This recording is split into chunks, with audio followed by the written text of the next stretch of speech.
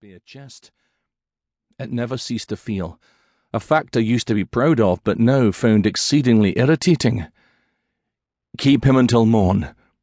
If, nay, when, I found Emma, I was going to lay her out across the bed and make sweet, raw love to her. Mayhap Emma had gone to the kitchens, hungry. She'd barely eaten any of her supper. Too tired was she with caring for the bairn all by herself. I helped where I could, but I'd yet to grow breasts. That thought made me chuckle. I normally insisted she remain in our chamber to rest throughout the day, but I was certain she snuck around the castle while I was out with the men. Emma loved to be involved with the day-to-day things, and I admired her for that. But often she let herself suffer rather than take the rest she deserved.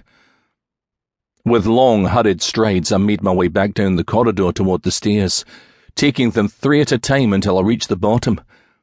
The guards there leapt to alertness. "All is well, my lord," one of them grumbled, wiping at his sleepy eyes. "What of my wife? Have you seen Lady Emma?"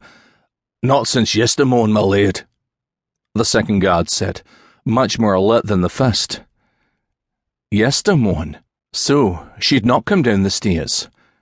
I regarded the men, puzzled. Perhaps she fell asleep and missed her. "Nay, my lord," the alert guard responded. "I've been awake the whole time." "As have I, my lord." The second guard looked slightly worried that I wouldn't believe him. "She's not come this way. Shall we help you to find her?" I frowned.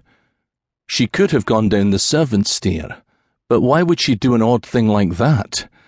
"Nay, man your posts, and if you do see her, please ask her to wait for me in our chamber, and one of you come to find me."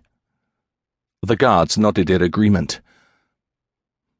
I made my way toward the kitchens, finding it empty save for the sleeping form of a couple of kitchen boys by the hearth. In an hour or so, Cook would wake and begin the day's baking, and the lads would rise to help her. I cleared my throat, approaching the lads who leapt to their feet, swiping hands over their grimy faces, rubbing crust from their eyes. "Have ye seen Lady Emma?"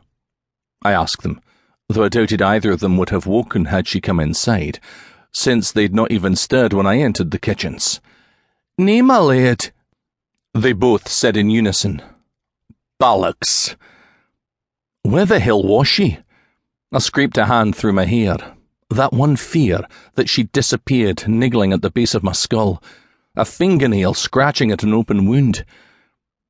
Rory had disappeared from the Highlands for 5 long years.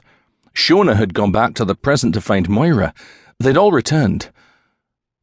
But that didn't mean that Emma would, and even if she did, it might be years. I shook my head. Nay, nay, nay. She was here. I just hadn't found her yet. I circled back to the servants' stair, checking with the guard posted there, who also hadn't seen her either. If none of the guards posted at the stairs had seen her come down, then perhaps she'd gone up. She liked to take walks on the battlements often, breathing in the fresh air, taking a few private moments to think.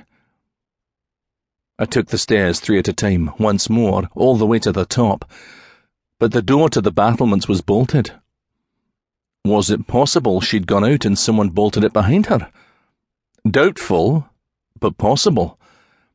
I unlocked the door and pushed it open, feeling the coolness of the summer night wash over my skin. This side of the castle was empty of guards at this time of night. Several others were stationed at key points, but since Emma liked it up here, and I sometimes joined her for privacy, this particular turret was often unmanned. And it was empty now. "Emma!" I called anyway, hoping she'd poke her head from some crevice I couldn't see her behind.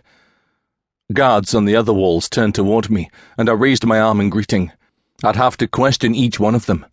Someone must have seen something. I made my way around the unoccupied turret. Panic, which had started the moment I found her side of the bed empty, curled deep in my gut, shredding me from the inside out. She was gone. People often disappeared in the Highlands, but there was only one reason for a person to vanish into thin air, and I didn't want to think about what that meant.